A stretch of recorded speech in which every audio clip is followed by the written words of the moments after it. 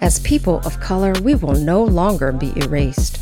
It's hard to stay encouraged, sane, and productive when on countless occasions, despite your education, socioeconomic status, accomplishments, and more, you are made to feel invisible, diminished because of skin color, or simply put, erased.